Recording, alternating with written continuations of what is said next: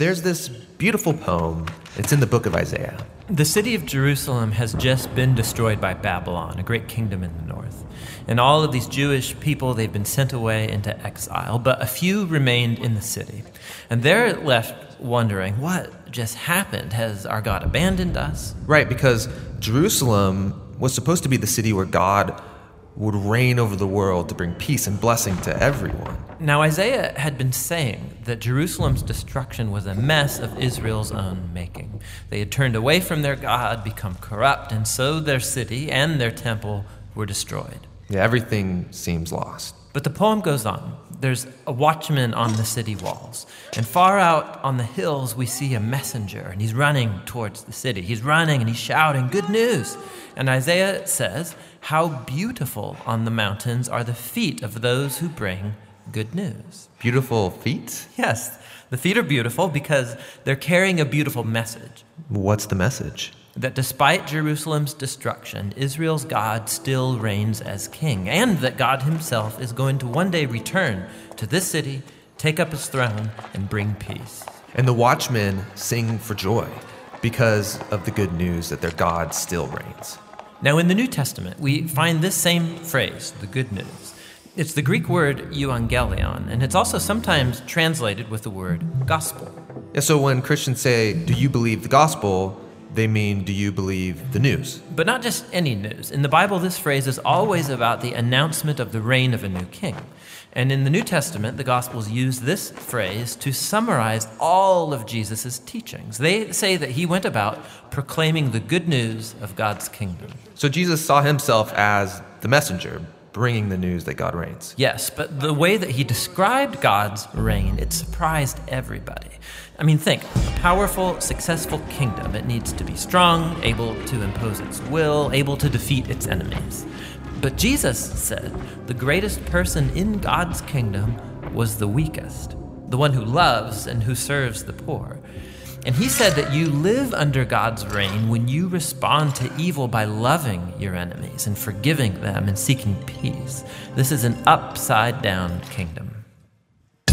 Now, Jesus also said that this kingdom was arriving with him.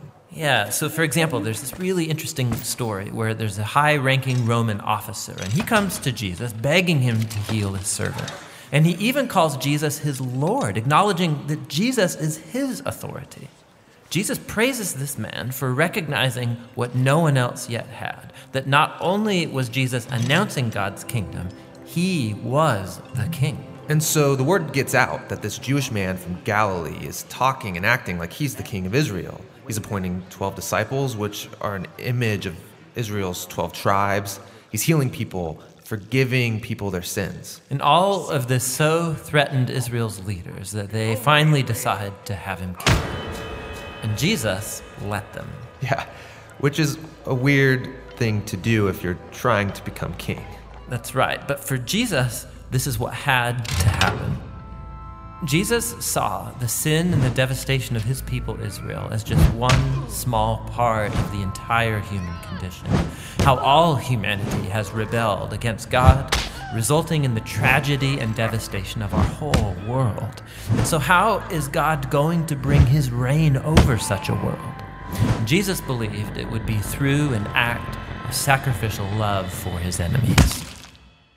This is why in the Gospels, Jesus' crucifixion is depicted as his enthronement as the King of the Jews. Yeah, he receives a crown. He also receives a robe. He's exalted up, not onto a throne, but onto the cross. How beautiful are the feet that bring good news. And the good news now is that Jesus has defeated death and that he reigns as king, that he's dealt with our sin and corruption himself and that he's conquered it with his life and with his love. And then Jesus sends his followers to go out and keep announcing this good news of the upside-down kingdom. And to invite everyone to give their allegiance to him, the king who defeated death with his love.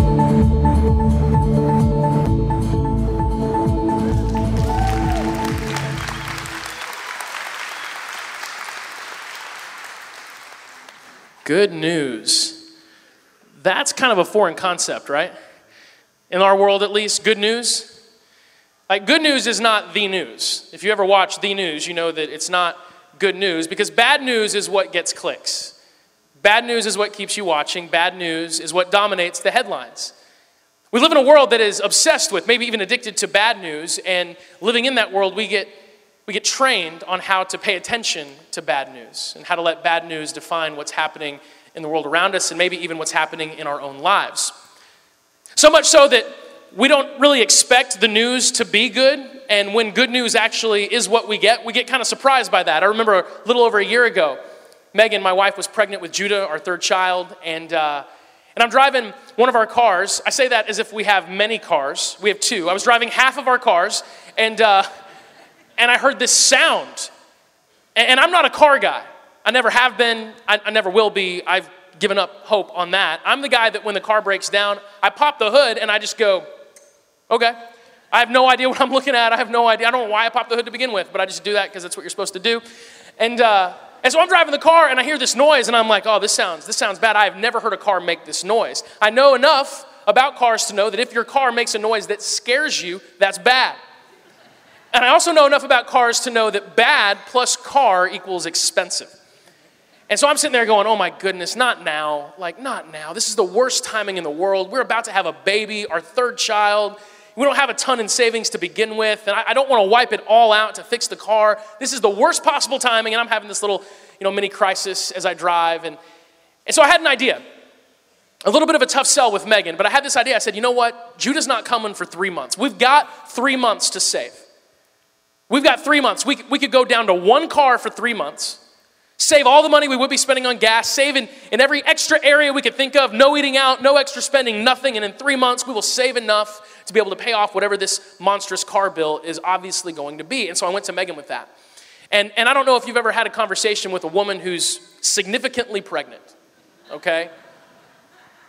It's kind of intimidating, right? As a man, there are a few things that scare me more than pregnant women. I'm just being honest. Like, Megan's been pregnant 3 times, and every time she gets what she wants, right? Because it's just the way it goes. And so I said, hey, honey, I am so sorry this has happened, but I need you to trust me.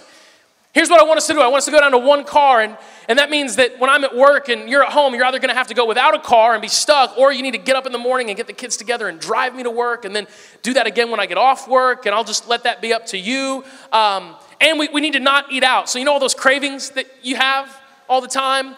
I need you to say no to those. Just for 3 months. Just for 3 months so we can have this child and not be financially strapped. Just trust me. And she went along with it for 6 weeks. Not 3 months. 6 weeks in, she just looked at me and she said, I'm 7 months pregnant. I'm tired of being your driver. I'm done. I want to eat what I want. Go get the car fixed. I don't care how much it costs. And I was scared for my life, and I said yes. I mean, I told you, I'm being honest.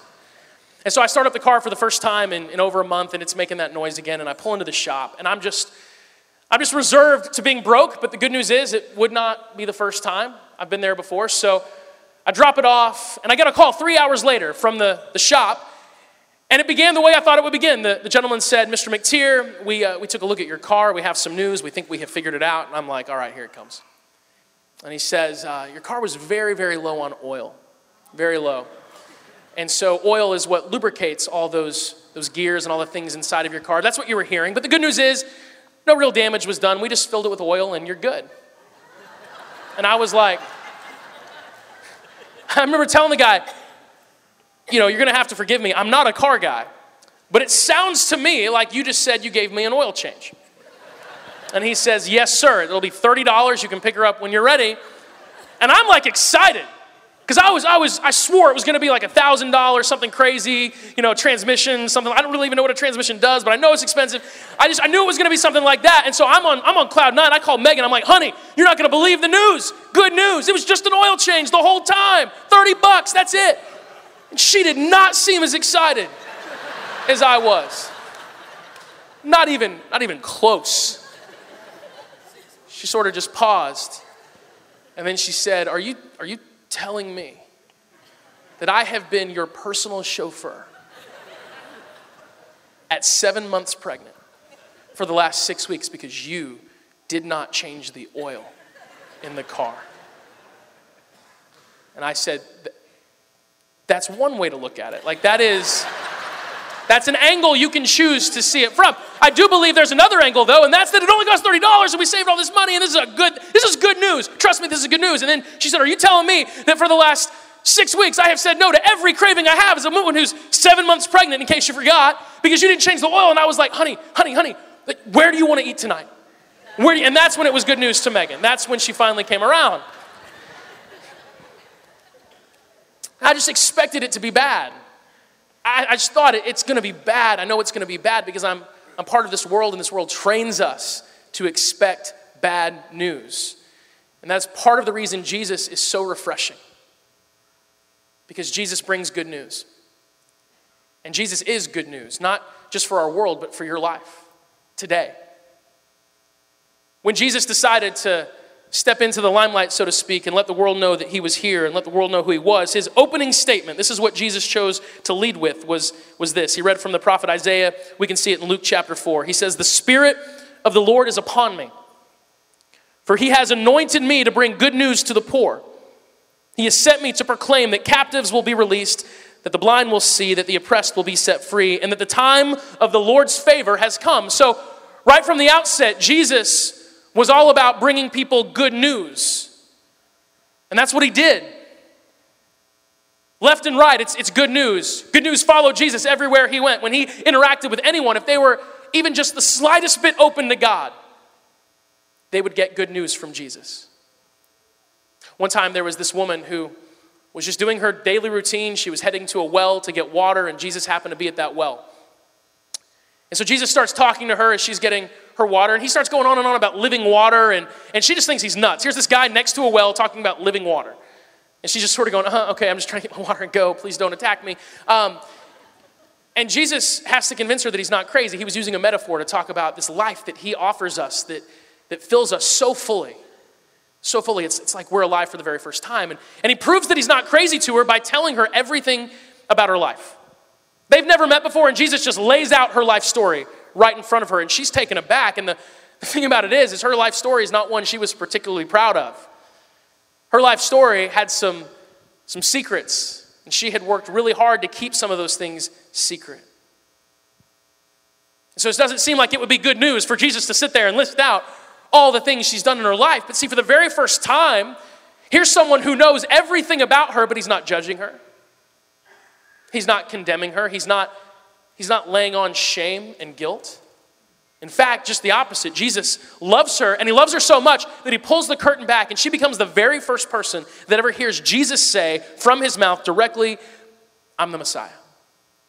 She's the first person that's ever brought in that close. And it changes her life. She immediately starts going back to her hometown, and she's walking around town going, I've got good news. I met a man, and he told me everything I've ever done. He knew all of it, and he loved me, and he accepted me, and he included me. God's not mad at me. God wants to know me. I mean, it was good news to her. There was another time that a woman came to Jesus, and she was desperate. She had this medical problem, and the doctors in her day couldn't solve it. She'd spent all of her money trying to have it fixed, but to no avail. And to make matters worse, in her culture, if you had a disease or a disability or just serious misfortune hit your life, people didn't have compassion on you, not very much anyway, because they believed that was God punishing you, that obviously you had done something so bad that God was giving you your just deserts. And so rather than have compassion, they just ignored you.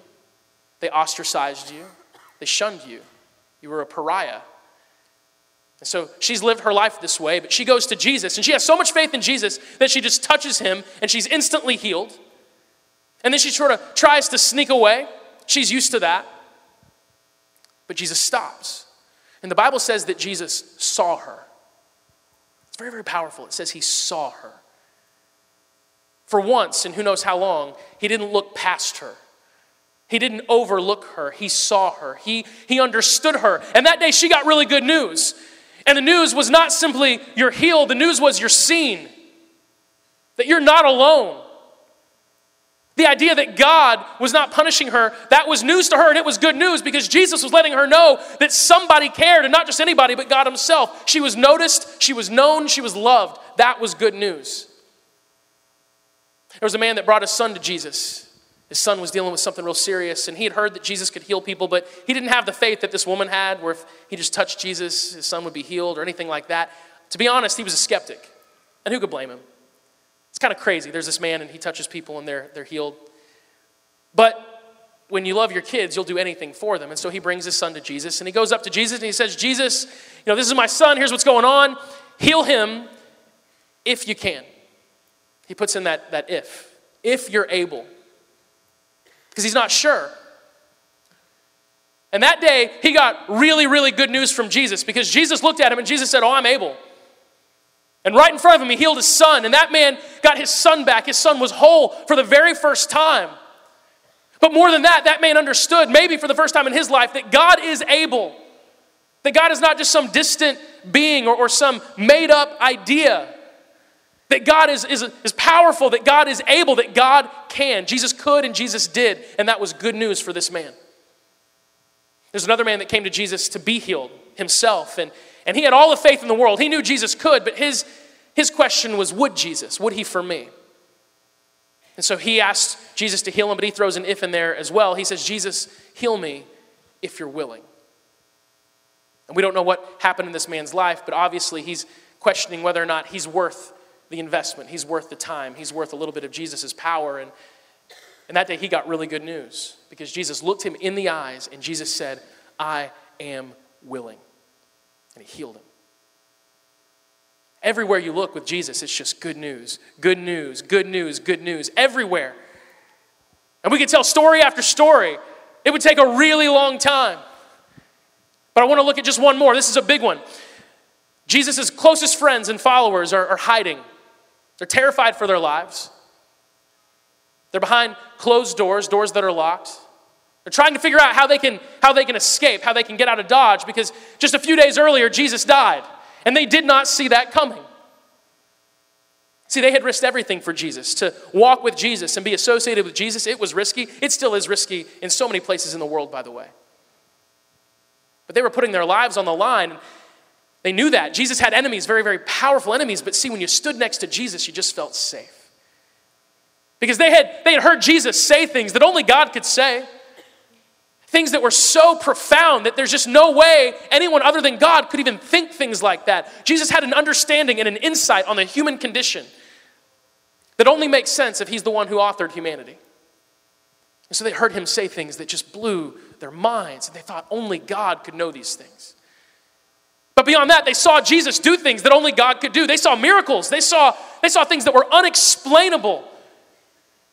And so they thought, man, I've got Jesus, I'm safe, I'm good. But then they saw some things that they never thought they'd see. They saw soldiers come and arrest Jesus, and Jesus didn't really put up much of a fight. And they saw Jesus put on trial, and they were probably waiting for Jesus just to nail his accusers with a defense that they couldn't touch. But Jesus didn't say a word.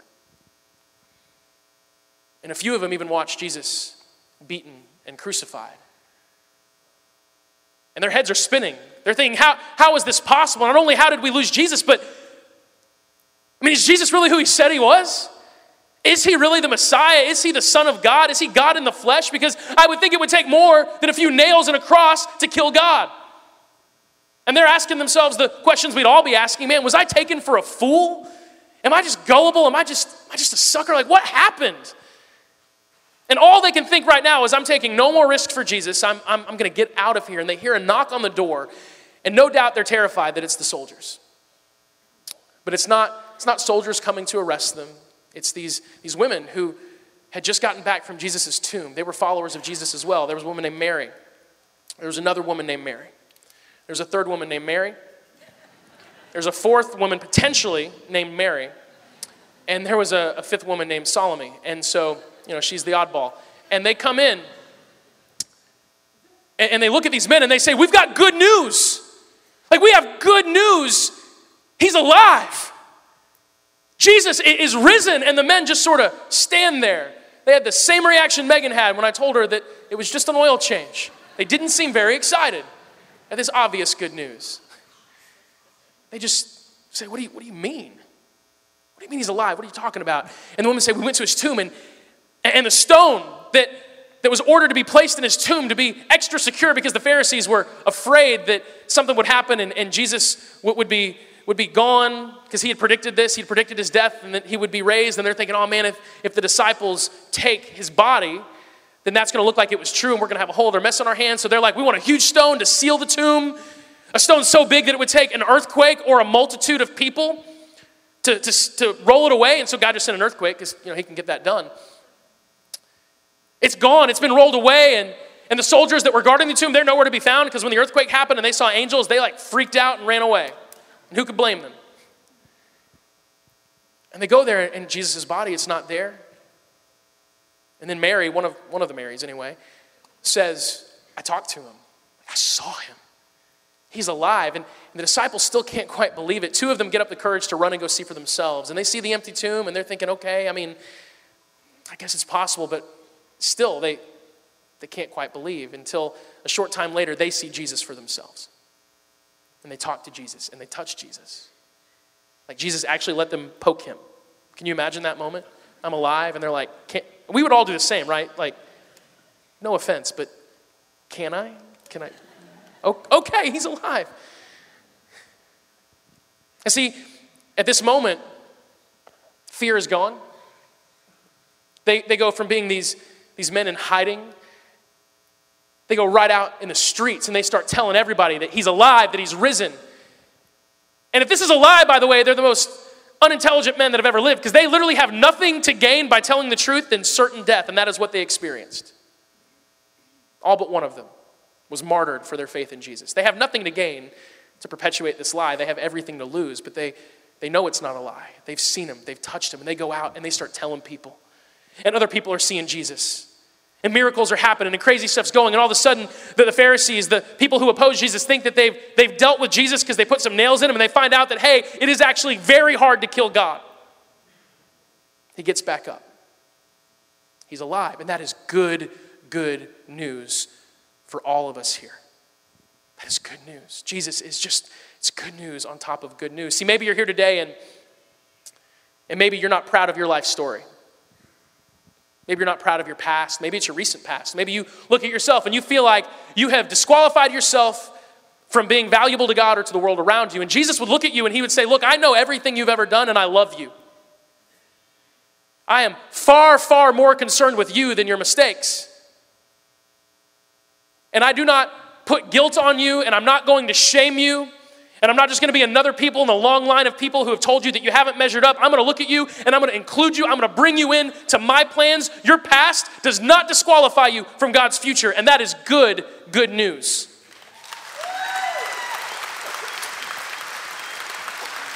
Maybe you feel kind of invisible. Maybe you feel alone. Maybe you feel like no one understands you. You have all these issues, you have struggles, and no one really gives you the time of day. People look past you. People just say, oh, well, yeah, they've done this to themselves. I have good news for you today. You're not alone. There's a God. His name is Jesus. He's alive, and he sees you. He sees you. He sees you like no one else has ever seen you. He's the one person who looks at you, and he looks right to your heart, and you are not misunderstood. He understands. You are noticed, you are known, and you are loved by God. And that is good news. That is such good news. Maybe you're here today and you're like, okay, I guess there might be a God. Maybe you're struggling with that, and we all do. And I'm so glad you're here. This is a place where it's okay to question. God's not afraid of questions. I believe that. And you're just wondering, okay, if God is real, is he really able to help me? Is he really able to step into my world and my life and deal with my issues right now? I want you to know that there is good news for you today. There's a man named Jesus. He's alive and he is able. And there's nothing he can't do. I've experienced it for myself. 7 years ago today, I was in the NICU at Kennestone Hospital with my newborn son, Liam, our firstborn. And I'm having a pretty interesting start to being a dad because the doctors don't know what's wrong with him. He can't breathe on his own. He's having seizures, and we have no idea what to do. And so we're just there. Can't even really hold him. He's hooked up to all these tubes and these machines, and I'm just beside myself. Every single day, the doctors come in, and they have a new potential diagnosis, and And then they rule that out with tests, but that means that the next potential diagnosis is more serious. This just keeps happening, and every day is looking more and more grim. And I got to a breaking point. They came to take Liam away for another test. There's so many tests. And this one was really serious. And they were pretty certain that this is what it was, that they had figured it out because they'd ruled so many other things out. And this would be something that would affect him for the rest of his life. And honestly, I was okay with that. I love my kids. I love my kids no matter what. But I was so broken and desperate. And I broke down and I just cried out to Jesus. And I mean, I cried out to Jesus. In the waiting room of the Kennestone Hospital NICU, I made noises that they probably sent doctors to check on me. I just couldn't see them. I don't know. And I asked Jesus, point blank, to heal my son. And they brought Liam back an hour later from that test. And from that moment on, he never had another seizure. He never had another breathing episode. They sent us home 2 days later. Yeah. They sent us home 2 days later. And they put this device on his chest. And they said, this is going to go off if he has another breathing episode or anything like that. And so pay attention. And it never went off one time. We got to give it back to them and say, not once. They told us to pay really close attention to his development to make sure he, developed normally because you never know what could have happened. And I'm telling you, he's a normal 7-year-old. Like, he rolled his eyes at me so hard this morning. He's normal. He's totally normal. He's a normal kid. He's extraordinary, actually. And I'm saying this to you because I want you to know Jesus is able. Now, some people might say, how do you know Jesus did that? How do you know that was Jesus? Because maybe there's a more logical explanation, and in my opinion, there's not. And here's why. I love pizza, okay? Stay with me. This is, I know that was a jump. But when I call Papa John's, because Papa John's is my pizza place, and I realize, I'm going to get this out, I know there's Domino's people here, I know there's like Pizza Hut people here, and the beautiful thing about a church is that we don't have to agree on everything to be together, okay? So have your pizza the way you want. But I like Papa John's, and I have not been paid to say this. So I called Papa John's, and I ordered pizza not that long ago. And when the doorbell rang, I didn't go, I wonder who that is. And when I opened the door and I saw a person standing there with pizza, I didn't think to myself, maybe this is Domino's. Maybe this is just some guy with a pizza who needs directions.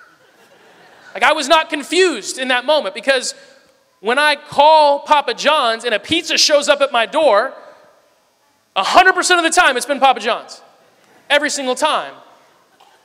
And so whenever I go to Jesus and I ask Jesus for something, and exactly what I asked for shows up at my door, in my life, I don't wonder who did it. It's Jesus. It's so clear.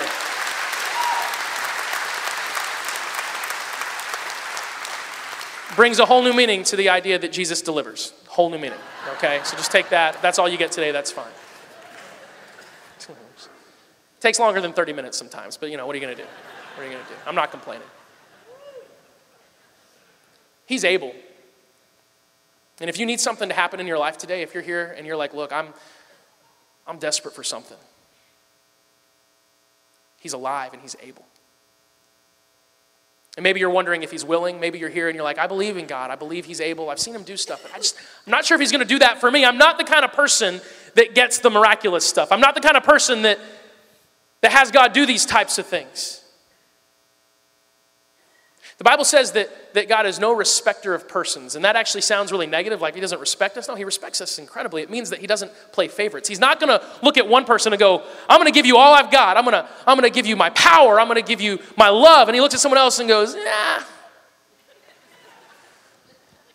don't really like you.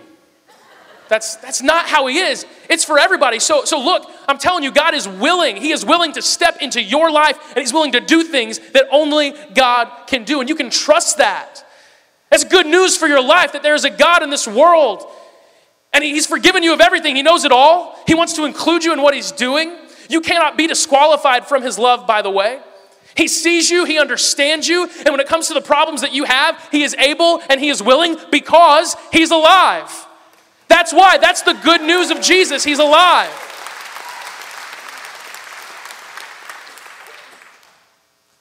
See, if Jesus was just a historical figure, he's just a dead man who lived a great life, we could be inspired by Jesus. We could look at his life and we could say, yeah, he did some great things. He said some beautiful things. And I want to live a life like that. And that'd be fine, but a dead man can't help you today. And Jesus can because he's alive. He's alive and he's active and he's working, and you can know him. Like, you can know him. This is good news for your life. I'm telling you, Jesus is the good news you've been waiting for. Because 2,000 years ago, he died and he got back up and he walked out of the tomb, and he was a man who had said some things and done some things that no one else had ever done before, but all of that would have been for nothing. All of that would have been discredited, and Jesus would be forgotten if he hadn't backed up everything he said and did by defeating death. And he shows us that when it comes to Jesus, death does not have the final say. Jesus does. And so we have to understand what he says about us. And here's what he says about you. He says, you're worthy. He says, you're worth everything. You're worth my life. He gave his life for you.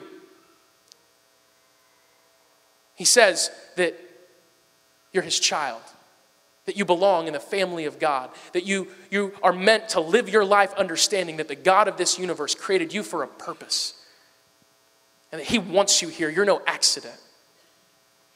And he tells you that there's nothing that you have done or ever could do that will change the way he feels about you. And that is good news, and you need that news. I know that many of us here have experienced that, but look, as someone that's been following Jesus for over 20 years, sometimes I forget how good the good news is.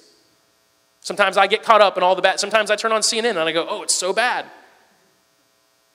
And I've learned that there's no such thing as God is good, but. No, God is good, period.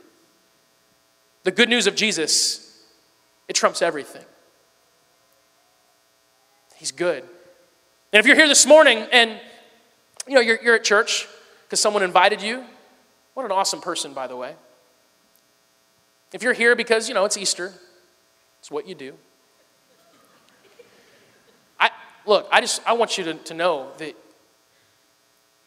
from my perspective, and take it for what it is, you need the good news of Jesus to be what defines your life. It's time for the bad news of life's circumstances to stop defining you, and it's time for the good news of Jesus Christ to be what defines your perspective, to be what defines your future, to be what defines every day that you live. It's the good news of Jesus that's meant to define you. And so my hope for you is that you would just accept it.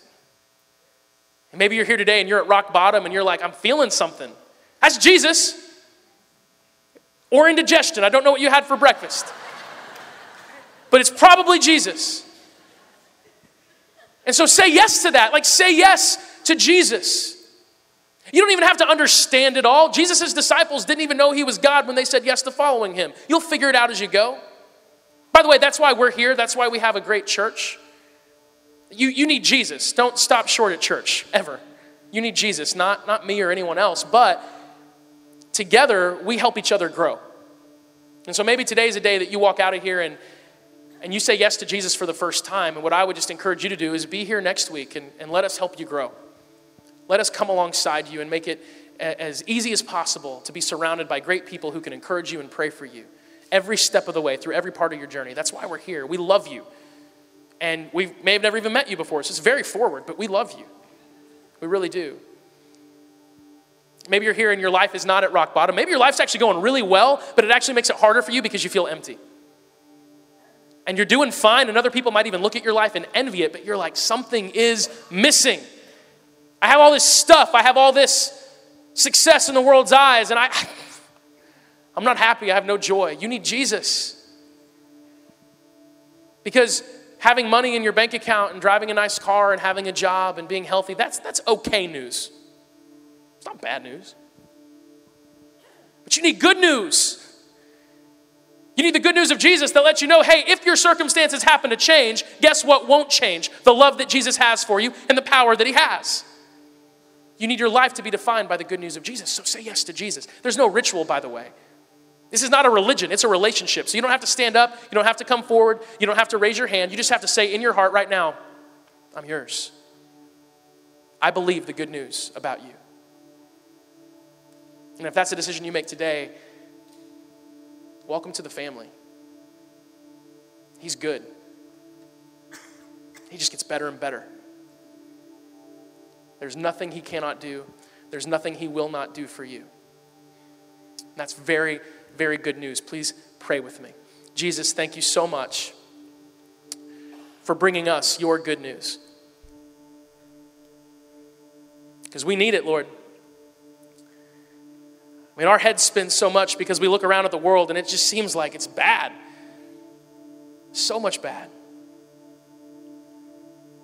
And if that's all we look at, we get blinded and we begin to believe that bad is all that happens. But you said when you came to proclaim the good news that you give sight to the blind. And Lord, so we ask that you would open our eyes and you would help us see you.